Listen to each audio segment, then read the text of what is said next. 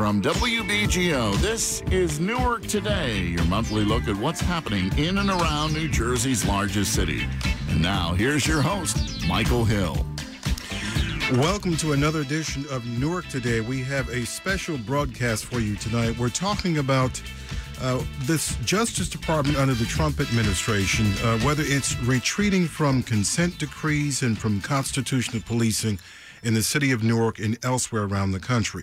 This is Newark Today on WBGO 88.3 FM and WBGO.org. Our phone number for you to take part of this conversation, because Newark is your city, New Jersey is your state, and this is your radio station, WBGO 88.3 FM. We want you to take part of this conversation. The phone number is 844-677-9283. Our guest this evening on this topic of whether this Justice Department is retreating from constitutional policing, the Honorable Mayor of Newark, Ras Baraka. We also have Larry Hamm with the People's Organization for Progress, and former U.S. Attorney for New Jersey, Paul Fishman, who's now a professor at Seton Hall University. Is that correct? Seton Hall Law School. The Seton Hall Law School. Gentlemen, thank you very much for joining us. Good to be here. Are we becoming, and I'll throw this out there, I'm going to play a clip from Jeff Sessions, the Attorney General, in just a minute. Are we becoming the United States of Alabama with some of the policies that this administration is talking about? I want to play, as I said, straight off the top here. This is what Jeff Sessions, the Attorney General, said at his confirmation hearings about consent decrees and policing in the United States. These lawsuits undermine the respect for police officers and create an impression that the entire department is not doing their work consistent with fidelity to law and fairness, and we need to be careful before we do that. That's what I would say to you, because of filing a lawsuit against a police department has ramifications sometimes beyond what a lot of people think, and it can impact morale of the officers. It can impact and affect the view of citizens to their police department, and I just think that caution is always required in these cases. Larry, when you heard this from the Attorney General of the United States about retreating from consent decrees and essentially constitutional policing, for someone who's been in the trenches as long as you have been in the trenches in Newark, and trying to make sure that this police department and other police departments across this land get the message that you have to obey the Constitution and you have to do citizens right. What were your thoughts? Well, I thought it was basically a self-fulfilling prophecy. I was not surprised. What surprised me initially for a minute, because I had drank the Kool-Aid and I thought Hillary Clinton was going to win the election, and then Donald Trump got elected, I pretty much extrapolated what the outcome was going to be. Donald Trump was endorsed by many right-wing organizations, even racist and neo-fascist organizations such as the Ku Klux Klan, but he was also endorsed by the 330,000-member Fraternal Order of Police. And at the moment that they gave their endorsement, they actually gave their endorsement far before, a number of days before the election. I pretty much knew what the outcome was going to be. I didn't know who the specific players would be. I didn't know it would be someone as retrograde as Jeff Sessions, someone that Coretta Scott King condemned and told Congress not to appoint to a federal judgeship because of his shenanigans in the South. So when Trump was elected, endorsed by the Fraternal Order of Police, appointed Jeff Sessions, a real right-winger, I knew he would. And Trump, during the campaign, he kept saying over and over again that he was the law and order candidate. So I pretty much knew what was going to happen with the appointment of Sessions. In fact, Sessions had barely been sworn in when he already had given newspaper interviews saying that, in fact, his Justice Department was going to back away from interfering with local police forces. So this statement, the one that you played, doesn't surprise me at all. And then this was followed by this summary firing of, I believe, what was it, 46 or 93? It would be 46 who were left. 46 United States attorneys summarily fired in one night, unprecedented in presidential history.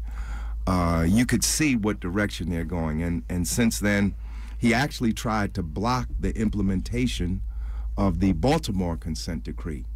But the judge, fortunately, said that we're too far down the road on this. We're going forward regardless of your personal desires. So it's unfortunate. I was glad to read Mayor Baraka's statements in the paper saying that he was going to stay with the consent decree, that he was going to make sure, he was going to do everything he could to make sure it was implemented. But we're going backwards. We're going backwards. And we're going to be back where we were in probably the mid-'70s, you know. Mr. Mayor, your thoughts when you realized that Jeff Sessions was the Attorney General, was taking this posture in terms of retreating from consent decrees and constitutional policing? Well, I mean, I'm just happy that we have, separation of powers, and we have a balance of power in government, that the executive branch doesn't have total and full kind of autonomy over everything, that we do have a judicial branch, and the courts have already put out the consent decree in motion here, and I don't believe that there's really much that they can do to reverse or return what the court decided.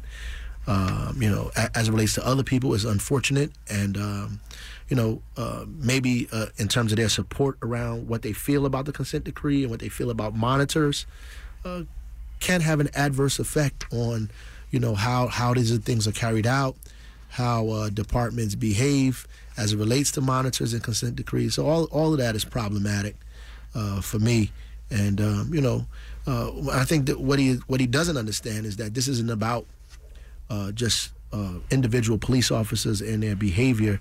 It's actually about a system that allows individual police officers to get away with specific kinds of behavior and systemic kind of cultural practices that have been taking place over periods of time that are obviously broken and lead to the kind of outcomes that we see. And if they're not interested enough to even look at that, is a serious problem. Paul, one of the quotes from Jeff Sessions about this, and this is what he gave, I believe, a couple of days ago, or maybe even a couple of hours ago. He says that these consent decrees can reduce the morale of police departments. Well, I suppose they could, but I think Jeff Sessions is starting from a fundamental lack of appreciation for what the statute is designed to do and how the Justice Department has implemented that statute over the last 22 years. The origin of the pattern and practice investigation of the type that my office did in Newark with the Civil Rights Division from the Department of Washington is from the early 1990s.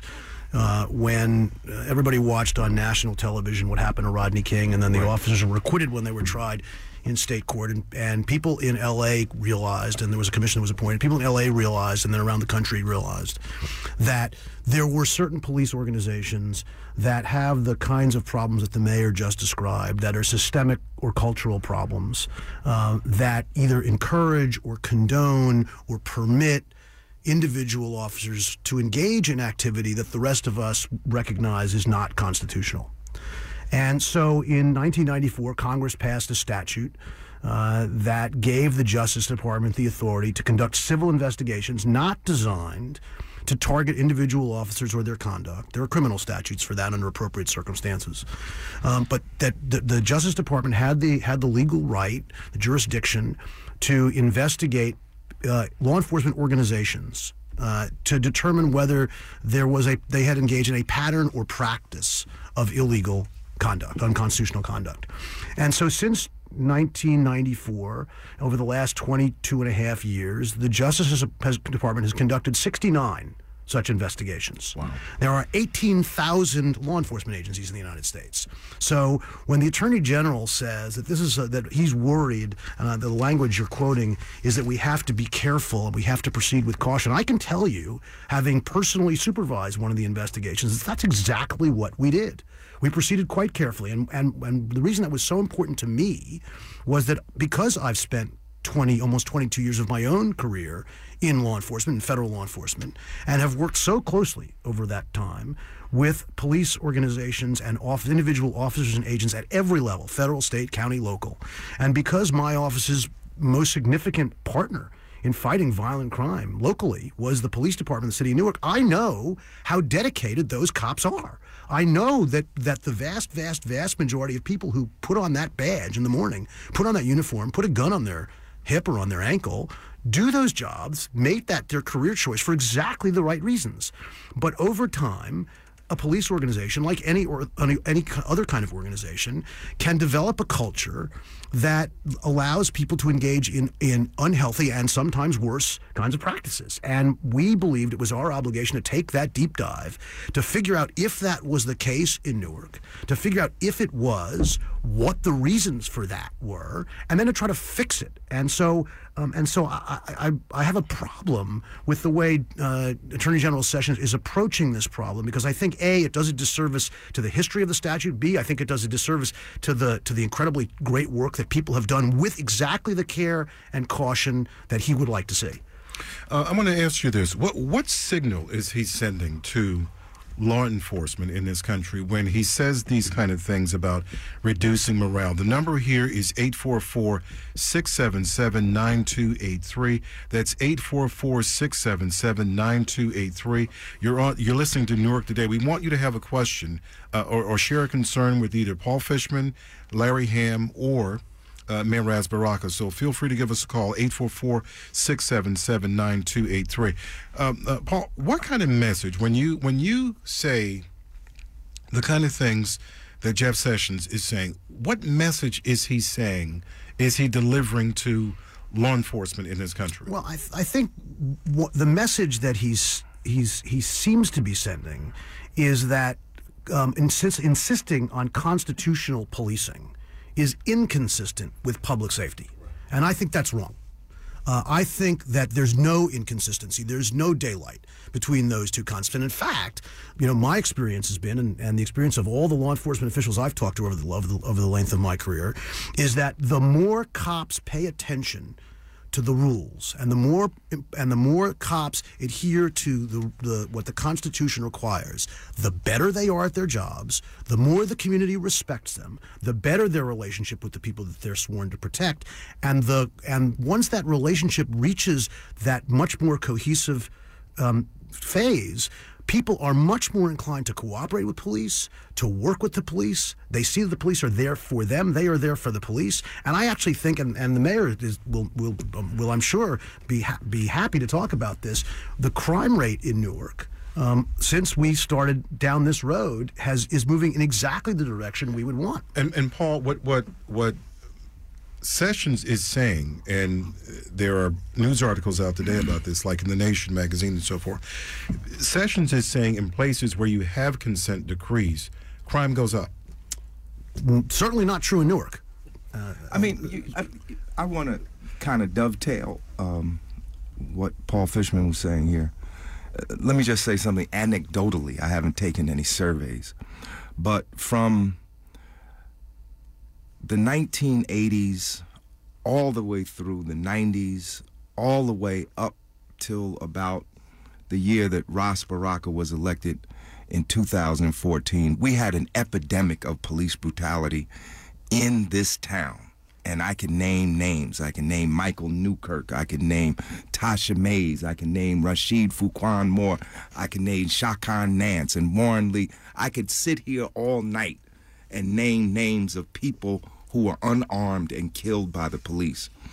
As a result of the protest movement that was in this town, even the mayor, before he was mayor, he was an activist. When Strawberry Daniels was killed on Clinton and Chadwick, he led a march. We almost had a police review board in the late 90s because of that. But there was a lot of pushback from the police. In fact, some people got pushed out of office because they sided with the people. But then we partnered with the ACLU. The ACLU gathered all these individual cases that we were bringing to them, put together a package, sent it to the Justice Department, and requested the Justice Department come in and do an investigation, and they did. And I want to say this. I can't speak authoritatively on this, but anecdotally, not one Newark family has been to a POP meeting about police brutality since 2014, because we had a mayor that made it clear that he was against police brutality, and anybody that knows about corporate culture and management culture know that change begins at the top. And we had a Justice Department that came in, said, we're going to have a consent decree, we're going to have a federal monitor. Speaking anecdotally, the police calmed down. All the families that have come to us since 2014, and I'm not saying there hasn't been any issues. I know there was one issue where a young Puerto Rican fellow got his arm broken, was left laying in the street. The mayor had that cop fired the next day. He wasn't going to wait for us to march on City Hall. He had it fired the next day. But what I'm saying, from 2014, all the families that have come to us have been families outside of Newark. So what does this tell me? This tells me that when police forces are under a federal monitor, under investigation, they watch their step and they calm down. I mean, I can even talk about how the demeanor of the police is there, how they're more polite, you know, because I've been stopped several times, but it was a world of difference from the previous administration. Jeff Sessions is voicing the policy of his boss, Donald Trump. I mean, let's talk for real here. Trump campaigned as a law and order candidate. He was. But isn't it something, Mike, you have heard though from Jeff Sessions even before Donald Trump came on the scene? Absolutely, but that's why Trump picked him, because he was somebody whose philosophy dovetailed with his philosophy. They want to move back. They want to stop these consent decrees. They want to stop these federal monitors. They don't want any interference from U.S. attorneys. They want these police forces to be left alone. And that's the political payback from having the National Police Organization, the Fraternal Order of Police, endorse Donald Trump. Police leaders have said, in Baltimore, they said they wanted the consent decree. They wanted it. It helps them. It helps them to straighten out, too, right? out their police forces. But Jeff Sessions is saying, no, we're not going to interfere. We're not going to do this anymore. And so you're going to see an increase in police brutality. Since Michael Brown was killed 2 years ago, 2,500 people have been killed by the police in the United States. In 2015, 1,135 people killed by the police. Last year, over 1,000 killed by the police.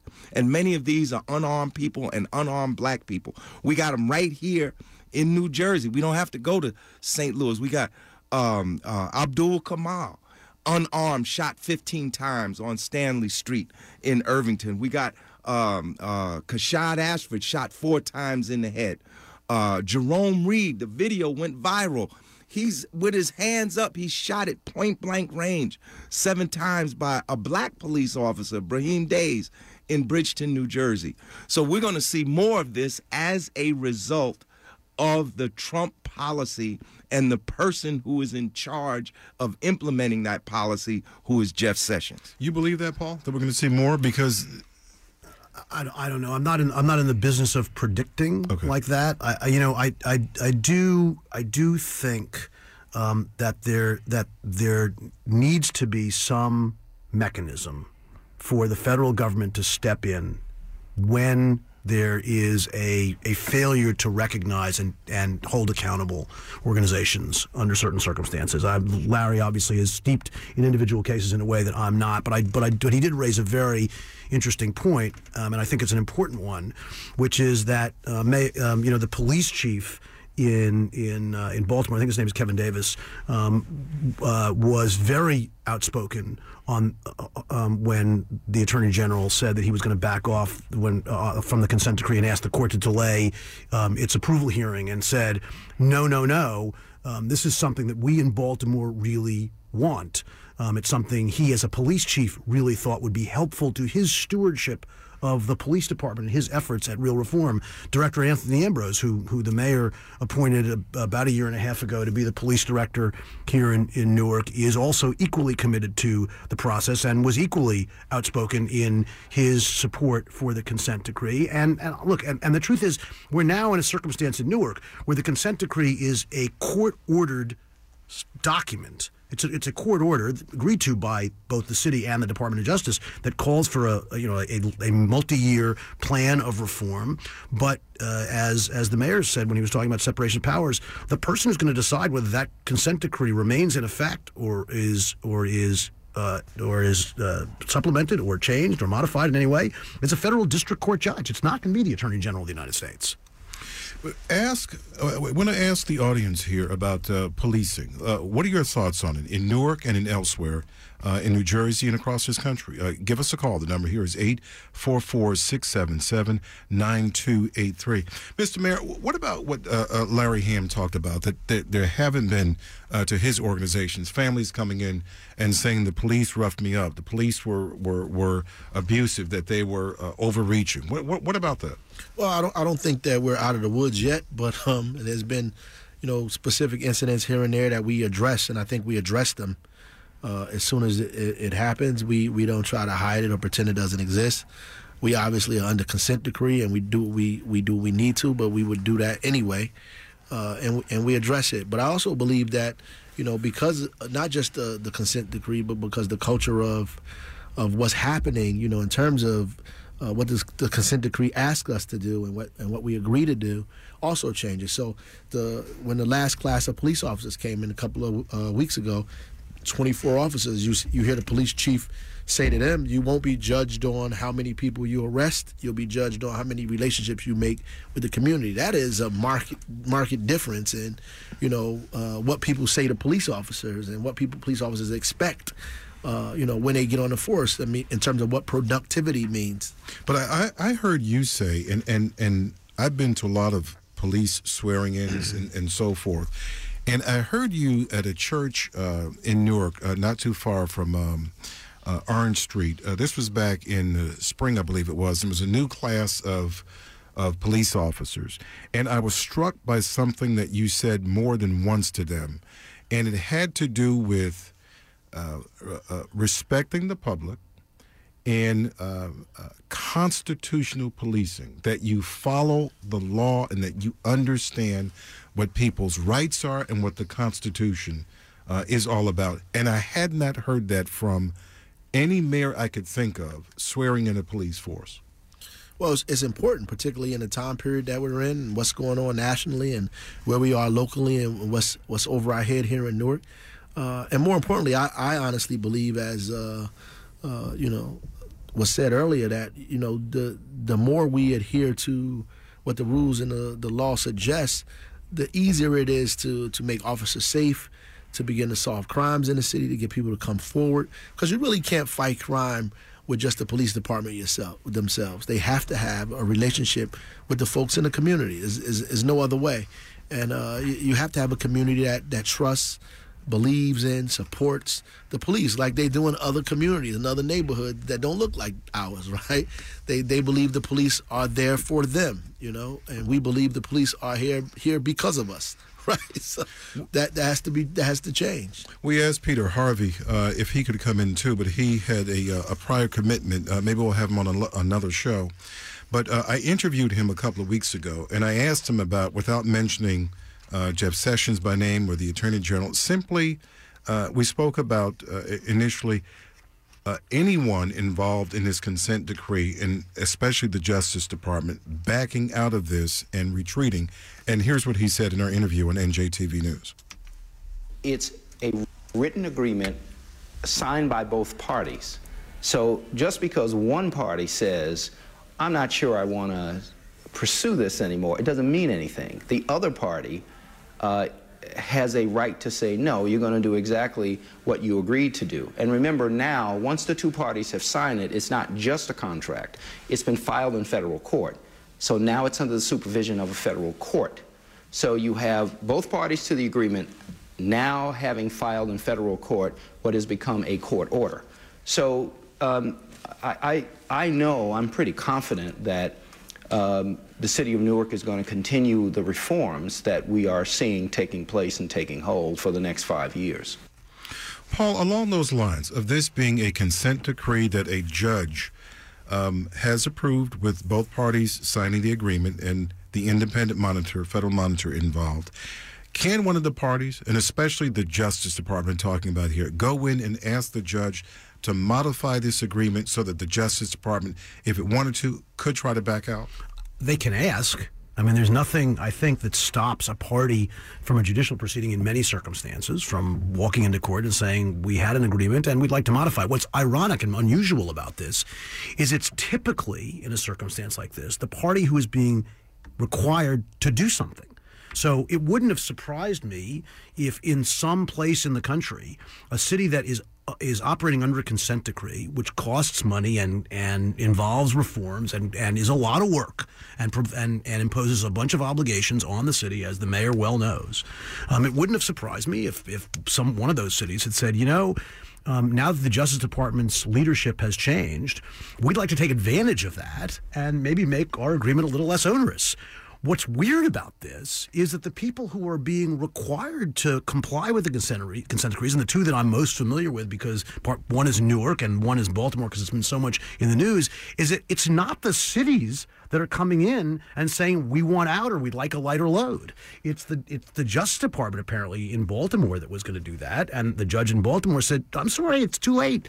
And I'm quite confident, as Peter Harvey is, who's the court-appointed monitor, as you know, Michael, and as Larry and the mayor know, I'm a former Attorney General of the state of New Jersey, and coincidentally, by the way, grew up in Alabama, and since you brought up Alabama, I didn't know that. Oh yes, his father was a preacher in Tuskegee. His mother was the dean of the College of Nursing at Tuskegee. So Peter is from Alabama. But as Peter pointed out, there's a federal district court judge here, Judge Madeline Cox Orleo, who I can tell you from having been at the hearing where she approved the consent decree, is very interested in the reform that's going to take place in this city. And so I think it would be quite a lift for the Justice Department to convince her that the agreement needed to be modified in any significant respect. That's not to say that if the mayor or the police director come in with their lawyers and say, listen, there's a requirement that we have to do something in 6 months and we really need 18 months to do it, that the judge is not going to be receptive to that. In fact, quite the contrary. I think she would be, as long as she recognizes, and I think she does, that the mayor and the police director are operating in good faith and trying to do as much as they can, as fast as they can. But barring a circumstance like that, I think the agreement was written in ink, and I think the judge is going to enforce that agreement that was written in ink. And I think there are people like Larry Hammond, the People's Organization for Progress, who would be watching this closely and say, no one's going to retreat from this. The judge ordered it. Let's get this done. Absolutely. Not just because we wanted to, but because it's imperative for the safety of the citizens. I mean, it's hard in this kind of a forum to really convey the misery of a family who loses a loved one because of some brutal act on the part of the police. Now, let me say this parenthetically. I'm for good policing. You can't run a city without police. I mean, we live in the 21st century. We need police. No one is saying that we don't want the police to do their jobs. What we're saying is we want to be treated equally. There's no need to beat someone after they're handcuffed. If someone's breaking the law, put the cuffs on them, put them in the car, take them down to the station. You don't have to stomp them. You don't have to punch them. You're not hired to be the judge, the jury, and the executioner. You're hired to be a policeman to protect and serve, and that's what we're asking for people to do their job. what does it take for good policing? What's your experience with the police in Newark and elsewhere? That's a question I'm going to be posing to some of the folks here who are our guests. Mayor Ras Baraka, Larry Hamm with the People's Organization for Progress, and former U.S. Attorney and now Seton Hall Law Professor Paul Fishman.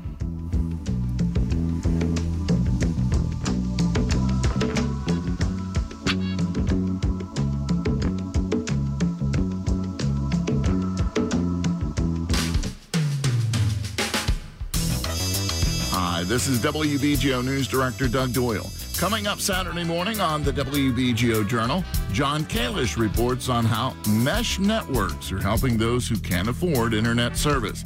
I'll chat with the author of the new book, How to Speak Soccer, Sally Cook. There's still very, very fun, rich language. A banana kick, for instance, and some of the players' nicknames are really, really fun. And there's also, just like the other books, great, funny stories. And theater critic Michael Bourne reviews Indecent, a new play by Paula Vogel, and God of Vengeance, a play by Shalom Ash that became a scandal a century ago in Yiddish. All this coming up Saturday morning at 6 on the WBGO Journal on WBGO 88.3 FM and WBGO.org.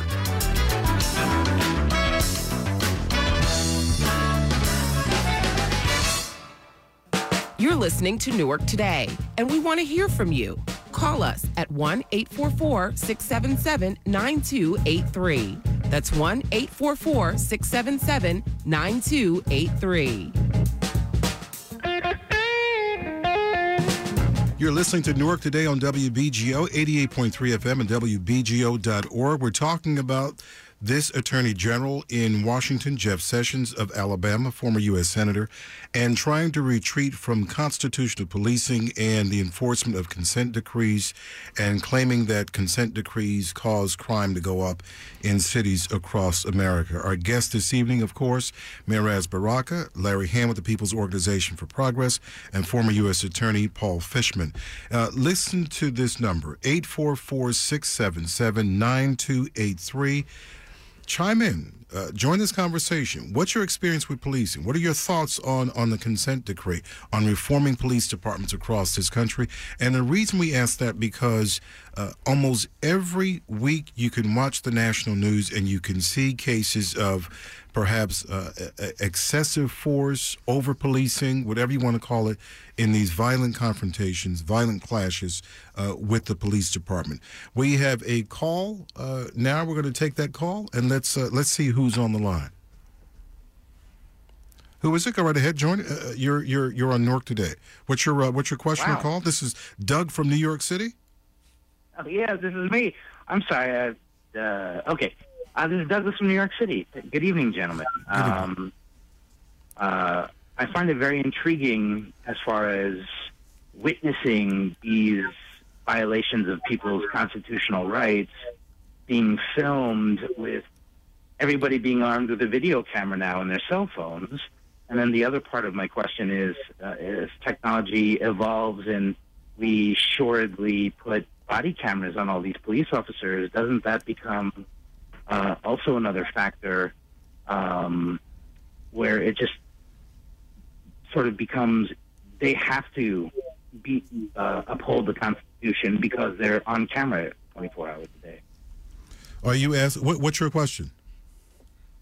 My question is what do you think about how this technology is affecting these behaviors by the police officers? Paul, would you like to ask that? Sure, well, so there are sort of two pieces to that question that I heard from Jeff. I think let me start with the second one, which is when we're talking about body cameras and cameras in police cars. That's obviously something that is now really sort of state-of-the-art policing. The consent decree that we signed with the city of Newark when I was with the U.S. Attorney's Office requires the city to buy cameras and staff their officers and cars with cameras. The city had already taken some steps down that road at the mayor's insistence relatively early on, and this, I think, provides sort of a timetable and a mechanism for the city to do that.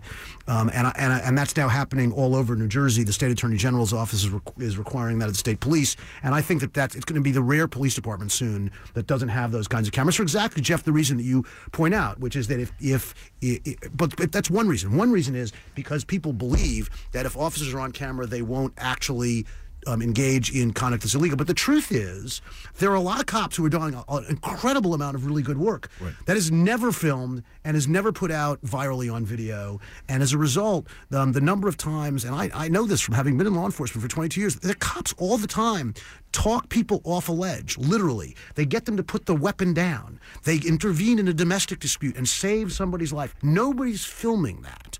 And so the result of what we've seen is partly the one that you identified, Jeff, but I also think that partly the fact that there have been video cameras out there, yes, it has shown a spotlight on the kinds of cases that Larry has been so vigorous and so effective in talking about for so many years, but it also sometimes has the risk of staining the cops who are not doing that, because like anything else, you see somebody doing something and you assume that people who have the same job will also do that. And so I think the more cameras that are out there, I think the better it will be for everybody. Good. Mr. Mayor, your thoughts on that? Well, I think that Paul Fishman is absolutely correct. At the end of the day, one, I think it's going to be an anomaly in a minute not to have the cameras. We are moving aggressively to get cameras on, the police officers and in their, their cabs or in their cruisers. It's important for us to do that because it kind of gives us a real play-by-play of what actually took place. And I think not only does it make police act better, it also makes citizens act better a little bit as well. So I think it's safety for everyone when everybody knows that they're being taped, they're videoed, they're live, and it helps the entire situation, and we want to make that happen. Would the city release those videos as they become available? Well, I think that the videos are public domain in my estimation. I mean, unless they're not being used for some kind of serious investigation and they can't be released at the time, I think that ultimately those videos should be made so people can see them. Right. Larry, your thoughts on that? Well, I support the People's Organization for Progress. We certainly support the reform of putting body cameras on police. I think it is a good reform, and I think it's helpful in some ways.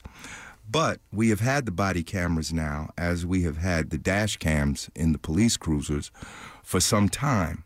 But not in Newark, though, right? Not in Newark. Newark is more recent in terms of the body cameras. But here's the problem.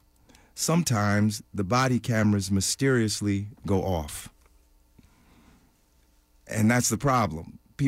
Police can turn these body cameras off. See, no one is disputing that policing is not a tough job. It is a tough job. I would be the first one to say that. No one is saying that there aren't good police. The good police are not the problem. It's the 10% who are not good and who are brutalizing and murdering, and in some cases even terrorizing our communities. So the body cameras are an important reform because they can film an incident going down. But we've already had situations like with the death of Laquan McDonald in Chicago, where the body camera went off at an important point in that incident. And then there's not just that the body cameras go off, it's what you see. For instance, in the Rodney King case, there was a video. You saw the beating of Rodney King, and yet a grand jury would not convict the officers that were involved in the beating of Rodney King. It's the entire criminal justice system that must be reformed from top to bottom. Because here's the rub. If Larry Hamm goes out and beats somebody and that person dies, Larry Hamm will be arrested before the sun goes down. The bail will be set so high he will never come out of jail. He will go from jail to court. He will be invariably, he will be convicted and he will be sent to prison. If he's lucky, he'll be in a state that doesn't have the death penalty. And if he is in a state with the death penalty, he probably will die because they're trying to execute 8 people in one day in Arkansas right now. The problem is the problem is we do not have equal justice in the United States of America. If a police officer kills someone unjustly, there's a pretty good chance that he won't even be indicted. Or if he is indicted, he's not going to be convicted. The only case, I can only think of a couple of cases here in New Jersey where police were actually convicted for police brutality. And one was the Earl Faison case that happened right up here in Orange, New Jersey, where for the first time in the history of New Jersey, 5 cops went to jail. But they didn't go to jail for murder. They killed Faison. The county prosecutor wouldn't even convene a grand jury. Had it not been, this was almost like the civil rights South. If it hadn't been for the feds, if it hadn't been for the family and the community demanding that the feds come in, they wouldn't have had it. They were only convicted on conspiracy and on civil rights violations because they tortured the man. The problem is we don't get justice. We get killed in cold blood in the street, and the people who kill us because they wear a uniform, they are not indicted, or if they're indicted, they're not convicted. That's the problem.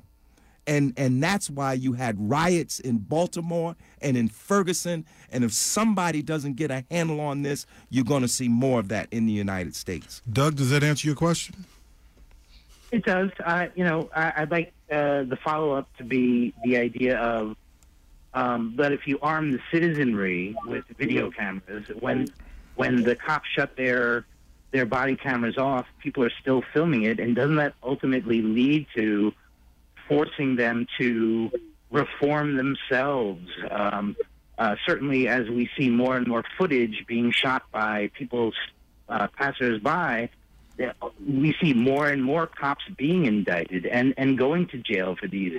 I'm not saying everybody's going to jail and that it's a fair justice system. I'm saying, doesn't this combination of dash cam and body cam and the citizenry, every citizen now has a video camera in their pocket, doesn't that ultimately lead to a sort of self-reform, self-policing? Like, I can't really shoot an unarmed guy anymore because it'll be filmed everywhere. But, I think the experience has shown us, and my guests, please feel free to chime in.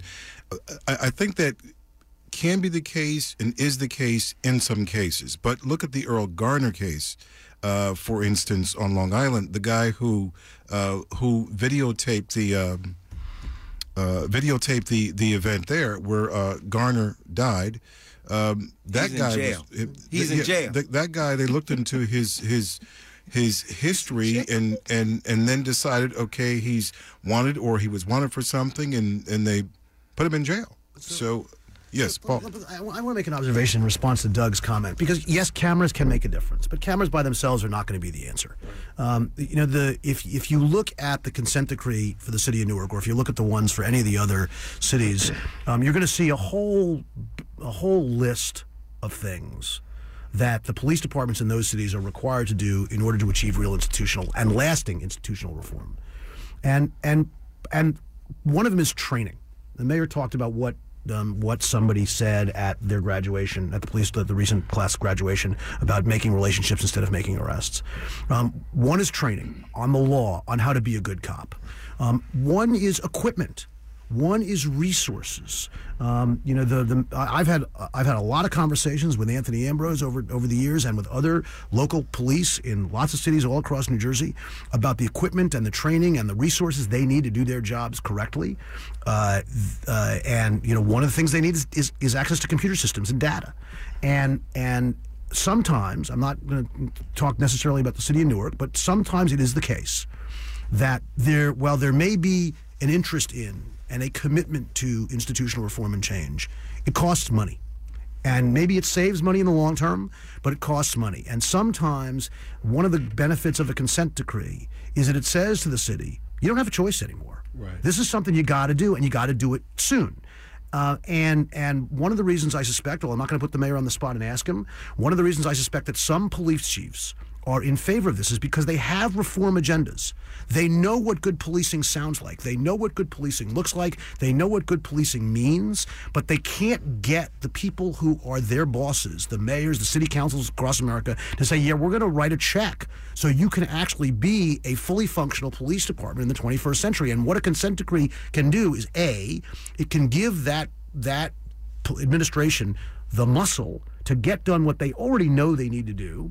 And second, what it does is it says to other police departments in the same neighborhood and all across the state of New Jersey, is my hope, to look at what's going on in the city of Newark and say, hey, look, boss, we in Newark, they have new computer systems that actually show them where people are, who they've arrested, whether they have complaints against them. How come we don't have that? Right.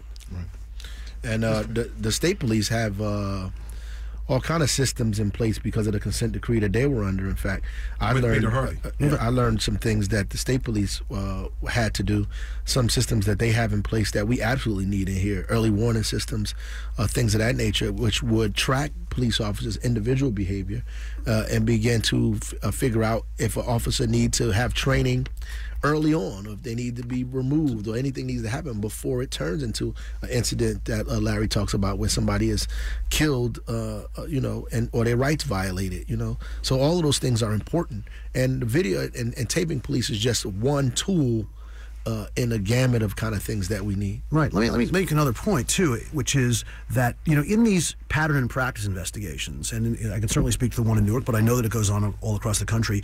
This is not the Justice Department sort of parachuting in and saying, okay, here's what you need to do. The investigation, as you know, as the mayor knows, took almost 3 years in the city of Newark, and not because we were dawdling. But because it was really important that the Justice Department get it right, and getting it right meant talking to a lot of people. It didn't mean just looking at police reports. It meant sitting down with the leadership, the entire leadership of the Newark Police Department. It meant sitting down with political leaders, clergy, education leaders, the unions, the rank and file cops. It meant going on ride-alongs with people in police cars at night at 3 o'clock in the morning to see what they were facing. Larry is exactly right. The job of being a cop requires dedication and passion and integrity and respect, and at the end of the day, the thing that it really is, and that it's not for me, because I was a lawyer, it's really dangerous to be a cop.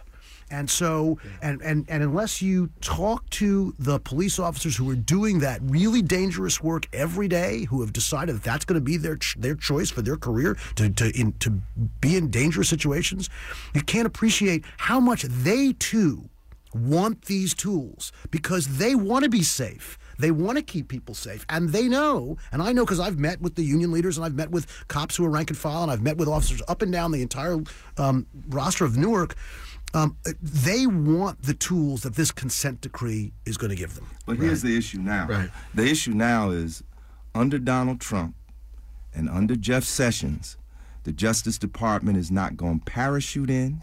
It's not going to drive in, that was my next and it's not going to walk in. Could you imagine this Justice Department in looking at some of the things that occurred during the Obama administration, with some of the instances, Ferguson, for instance? People have to understand the relationship between politics and law enforcement. People think there is no relationship. They think the law enforcement is over here and the politics is over here. The national police organizations, the police leadership, they didn't like the fact that the Justice Department was coming in. They didn't like the fact that consent decrees were being imposed on police departments. They didn't like the fact that the Justice Department was telling them, you got a pattern and practice. Not only are you brutalizing people, you're using the motor vehicle system as a secondary form of profit center, as a secondary form of resource generation. I mean, as they were doing in Ferguson. In Ferguson, Missouri, I think 1 out of 3 black people had a warrant because of the motor vehicles thing.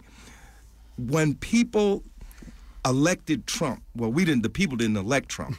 He's a minority president. That's a whole nother show. No, it's not another show, because Jeff Sessions is in place saying that we're not going to do consent decrees. Not only are we not going to do consent decrees, we're going to back up. He went into court in Baltimore to try to block the consent decree that already was in place, because the political agenda of his boss, number 45, said we're going to be law and order. Trump was on the campaign trail talking about he was going to bring back stop and frisk, which had been declared unconstitutional in the court. I mean, we got to deal with reality here, with the reality of what's happening. We are moving into a proto-fascist state, into an authoritarian police state.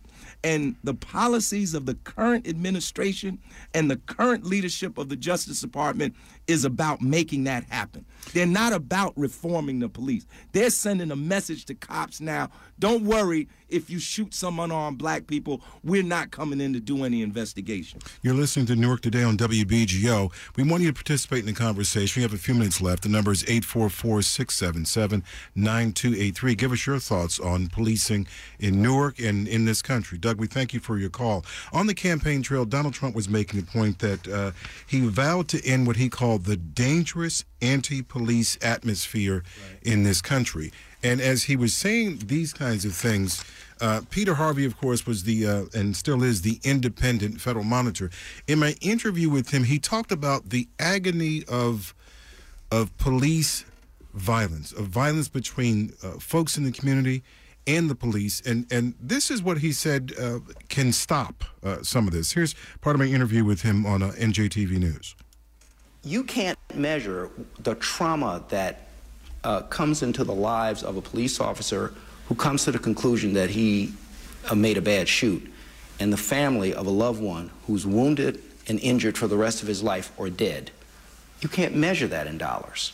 And my point is, let's teach as much as we can with respect to de-escalation. Let's teach as much as we can with respect to the proper use of force. Let's teach as much as we can with respect to constitutional requirements, both state and federal. New Jersey state constitutional requirements are in many ways more protective of citizens than the federal Constitution. And officers have to know that, which means you need constant education and training. Every other profession mandates it. Doctors have to undergo continuing education. Lawyers have to undergo continuing education. We have to have it for police officers who have the ability to use deadly force and have the ability to deprive us not only of liberty, our freedom, but of life. Can I say something? Mr. Mayor, go ahead, please. I agree with that 100%, you know, and that speaks to, you know, even when police officers are being videoed, sometimes, you know, the culture is such that they're not aware of the, you know, of the Constitution of the United States or the Constitution of the state of New Jersey or the things that they're allowed to do, even Attorney General guidelines, use of force. I mean, this is borne out or made evident even when they, you know, on TV, you know, so they do the thing where they follow the police and they violate people's rights in the full public view, right? So, which means that, you know, these guys have no knowledge of what they're doing, or the culture is so pervasive that they'll do it even when they're being watched, right? So that's why the training is immensely important, periodically, and early warning systems. Ken, you're on the line with us on Newark Today. Ken, what's your question?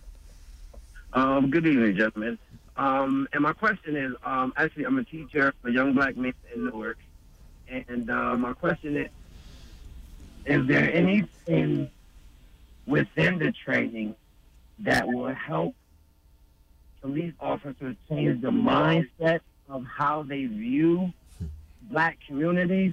Because you could put a camera in a police car on the body of a policeman and it still not change his mindset of when he gets that call or that 911, they more or less already have a preconceived notion of what's going on and what actions they're going to take even before they get there.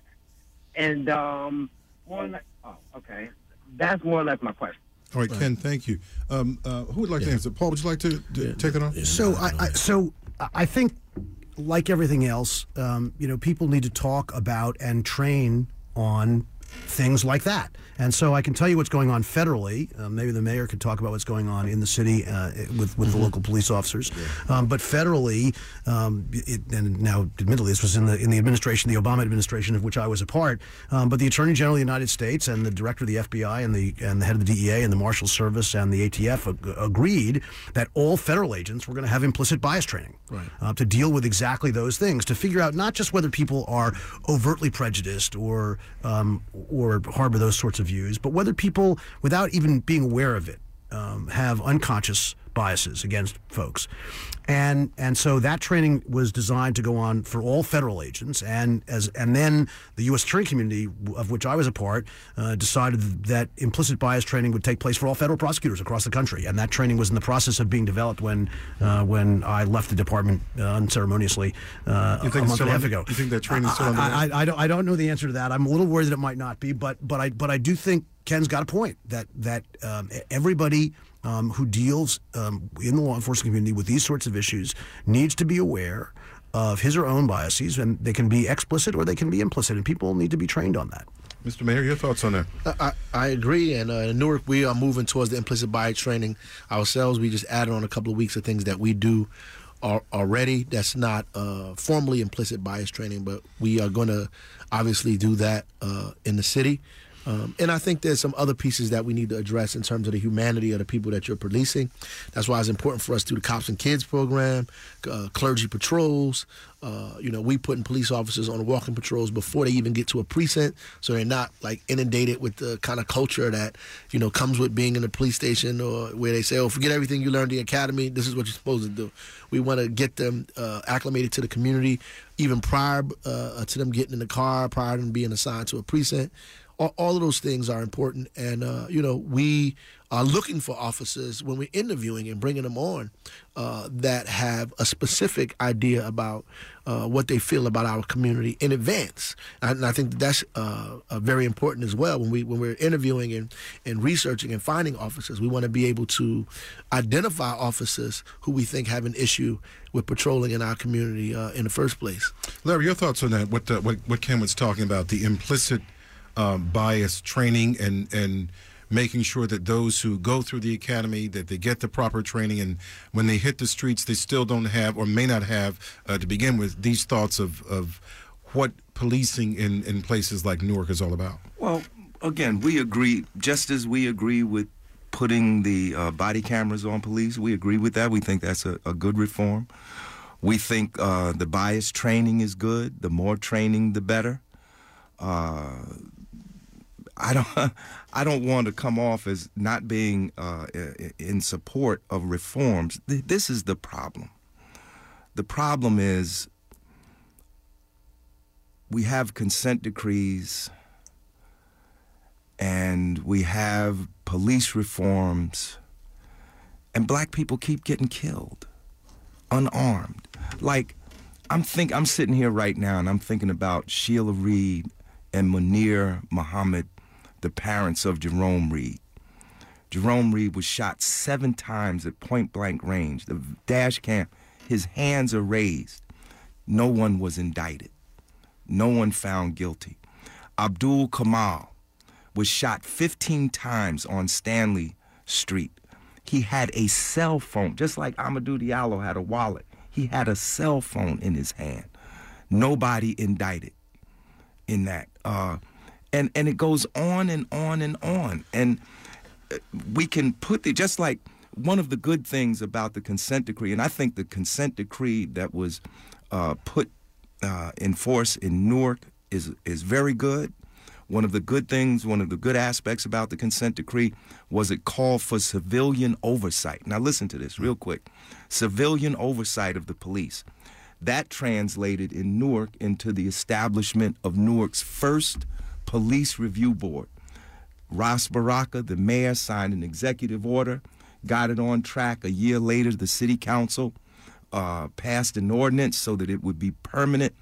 But the police have gone into court to block it. So the police are not only like a paramilitary force, now they're a political force, because they're actually interfering in the process that would give citizens, that would empower citizens so that they could have meaningful oversight of their local police forces.